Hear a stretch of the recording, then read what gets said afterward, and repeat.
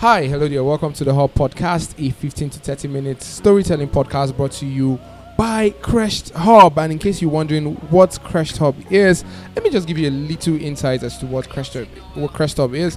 The website actually is www.cresthub.com, and Crest Hub is a technology media startup that leverages on data to dish out insight reports on Africa technologies and startups. Now, you need to also know that we also cover hidden founders doing amazing things in technology and startups with our current focus or core focus as Northern Nigeria. And if you've been following the podcast, you will definitely know that we've been interviewing a lot of people who have been doing amazingly well. And today we're going to be talking about something that is very, very, very peculiar to a lot of people, and that is the situation around Edtech, that's educational technology, and the possibilities of that in Northern Nigeria, first of all, then in Nigeria and the African continent. So with me here is someone that has dribbled me more than a footballer who would dribble someone. Now, she dribbled me more times. We were supposed to have her on this podcast long before now. I need to let the world know this. We're supposed to have her on the podcast long before now, but she had a lot of things to do, and I'm so excited that today I have her with me, and she's all beautiful and glammed up. She's a boss lady, so she's no other than Eno Peters, but she's going to be telling us who Eno Peters is, because I just know her at the surface level. So let's go deep. Let's dish out the data now for you. So who is Eno Peters? Before I tell you welcome, because I'm not even going to tell you welcome because of how you dribbled me. Oh wow! So let me start by apologizing first. Praise God. It was. I knew you took out time to really look for me, yes, and all I had that. To find you. So sorry about that. Yeah, like a hidden treasure. It wasn't intentional.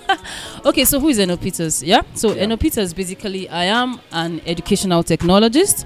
I've been doing this for 7 years now. Wow. I'm so passionate about the educational system, and I basically go to school. So we started off by going to schools, just educating them about 21st century skills, because we realized that, we are using a curriculum that most people would say that is expired, right? But there's so many talks as regarding the expired curriculum and all that, but that's not just the focus. We actually just, get to open up people's minds to begin to think, outside the four walls of the classroom and all that.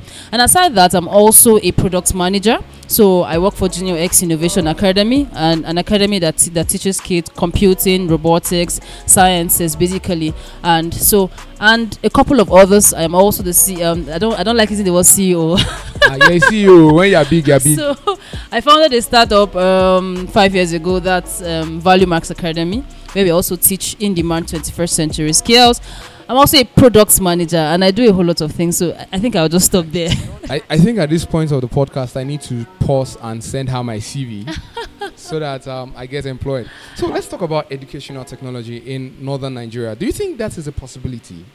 Yes, I think it's a possibility, even though it's going to take time, right? It's going to take time, because if you look at states like Lagos State, Abuja and all that, they're already doing well, the whole lot, when it comes to Edtech. With the likes of ULesson actually started in Jos, but right now they're no longer in Jos, they're now in Abuja, and they also have some branches around Lagos, if I'm not mistaken. So when it comes to Edtech around the West and all that, they're already doing well. But for Northern Nigeria, yes, there's some innovations that are already coming up, but then the mindset of the people here is such that it's slow to actually adopt. I'm not saying that it's not going to happen, but there is a possibility, but it's going to take time. Okay, now you spoke about something that's slow to adopt when you were talking, and ULesson left Jos, the city of Jos, after he started here in Jos by Simsa Gaya. Do you think it's because of this slowness to adaptability that made them leave? Okay, I wouldn't say that, but I think that should be part of the reasons why they had to leave. Because in cities like, when we started off the Value Max and all that, it was getting people to really understand what you're trying to do in Northern Nigeria is really difficult, really. So if you're going to be running except you're running a humanitarian service, but if you're going to be running it as a business, you need people to be able to patronize the products and services and all that. So I would say that is part of the reason, but I am not sure. But I would, I think my guess should be correct that should be part of the reason. Okay, now in a situation whereby COVID-19 actually brought the front or was like the front runner to Edtech advancing in Nigeria. Yeah. Do you think Nigeria is really ready for Edtech, seeing that things are happening now? You get to see a lot of things like U-Lesson, you get to see Value Max, you get to see Andela and everything all pushing out. Now, in the case of another COVID-19 whereby there will be a lockdown, do you think that the possibilities of Edtech reaching areas that it's supposed to reach is going to happen? Honestly, I will doubt that. Basically, I know it's going to happen. Okay, why but would you doubt that? Okay, for you to be able to successfully do an online class here in Nigeria, you need data. Data is a big problem. Seriously, data is a big problem. I remember one of the days that I was taking a course for. I was taking an online course for that's the entrepreneur game. Where we brought it to Nigeria. So people are supposed to literally play the game online. So it was supposed to teach kids how to budget with their finances and all that. Now that game required them to use data. That particular business could not thrive in Nigeria because of data issues. Okay. So you had a lot of students in. I couldn't log in. The data was, it's not working and all that. And the data, it consumed a whole lot of data. So teachers were like, the parents are complaining about buying data for their kids. But when I was telling the guys over there in the US, they were surprised because they have free Wi-Fi everywhere. So what are you talking about data? So data is a major issue. So until the federal government or until government begin to say that, okay, how can we make data should be, subsidized or even have Wi-Fi everywhere in schools and all that, you're talking about a very slow pace in actually in adopting these things, basically. So that's just, but in other things, in terms of preparation, terms of teachers becoming aware, uploading their courses, getting used to digital tools to teach, that we are already ready for that. Now, when you say using digital tools, do you say projector? No, not projector. No, because you go to even certain tertiary institutions and you see just a projector teaching over 1,000 students, and you're asking yourselves, how is this humanly possible? Yeah, the truth is, honestly, some teachers are yet to be trained. That's just the truth. Most people don't even know the use of Slack. They don't even know how to use Zoom. They don't know all the tools that we use. Basically, they don't know how to be able to. For example, I've taken a class on Slack. You get to post assignments and stuff like that. There are learning management system that most schools, they don't even use LMS till now. They are still using the normal paper and pen and all that. So in terms of adoption, honestly, some persons are putting in their best, but there's still a whole lot that needs to be done. So that means you're saying that the possibility of EdTech really, really thriving in Nigeria is a problem. It's not going to really happen. Yeah, I'm kind of an optimist, so I wouldn't say it won't really happen. Let's be realist now. Yes. Okay. Let's give it 10 years. Let's give it because right now we are staying in Nigeria. The issues are just too much. Except we're going to have a change of leadership, which we are praying for 2023. If we have a thinking government, within a year, within 2 years, if we put in the work we need to put in, everything will be transformed. Okay. What would you now say about kids that stay in rural areas? That's another big problem, because I've spent most of my time doing grassroots, whereby we go to schools and most of them don't even know how to operate a simple computer. The normal Microsoft Word, they are not talking about robotics, they're like, what are you talking about? So in terms of that, man, there's so much work, and I don't know how we're going to do that, but it still boils down to leadership.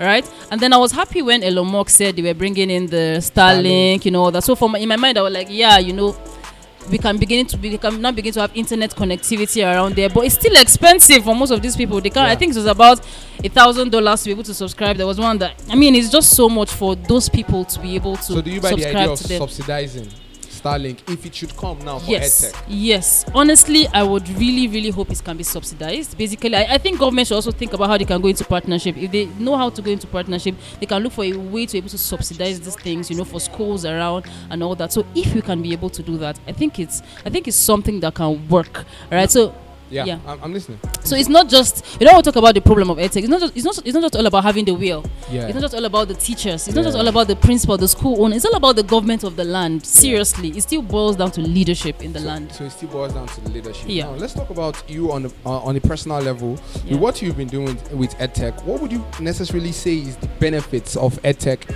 in Nigeria or to Nigeria?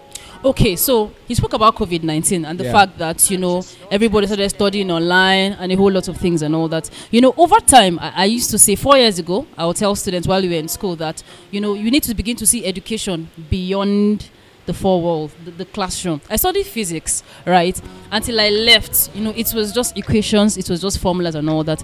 But let me be sure that I got your question correctly. You're talking about what are the the benefits, the benefits, right? Yeah. Okay, the benefits. So it has opened the minds of people. People are now beginning to see that there are certain courses that I can just learn within a month, and then I can even get a job that will pay me in 5 figures.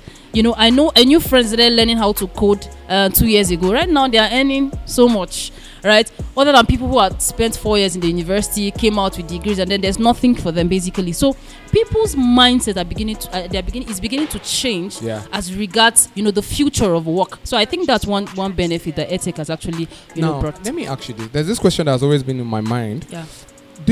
Would you necessarily rate courses someone takes online over the physical normal university courses whereby you go, you get a certificate? Now take for instance, you take a course at Yali gives you a certificate. Can that certificate actually serve you, like in getting a job, in getting a placement, or it's just there for showmanship?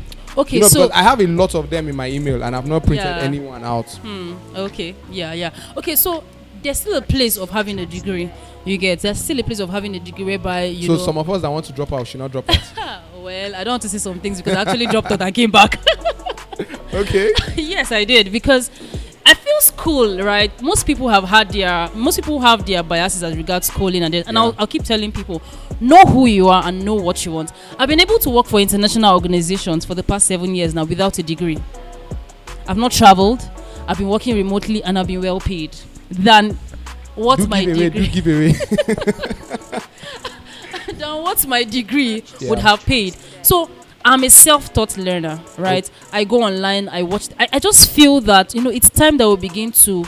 It's time we begin to see how we can transform school beyond just the world. See, a lot of students are frustrated. Truth be told, a lot of students are frustrated. You go to classes from 6. I mean, I call that witchcraft, because you can't keep somebody in class from 7 till 6 in the classroom learning a whole lot of things. There's no break. You come back home. I mean, the timing then already is wrong. Then there's lesson. So it's just so much. And then you do that for how many years? You don't have time to be able to, learn other relevant courses and the rest. So I just think let's just find the balance. You understand? The future of work has changed. It's no longer, all the things we used to know. I was reading something online about AfriLearn. Yeah. And AfriLearn wants to teach both teachers and students a lot of things using the models of YouTube and WhatsApp. Okay. Now, can you say that those two models are really, really standard in teaching? Now, you are a teacher as well. You are an educational technologist. So, would you say those two models, or are there other preferable models that can be used to teach? Okay, so what are the models again? You just said. I said WhatsApp and YouTube. And YouTube. Okay. Well, as a teacher, there are different modes of learning.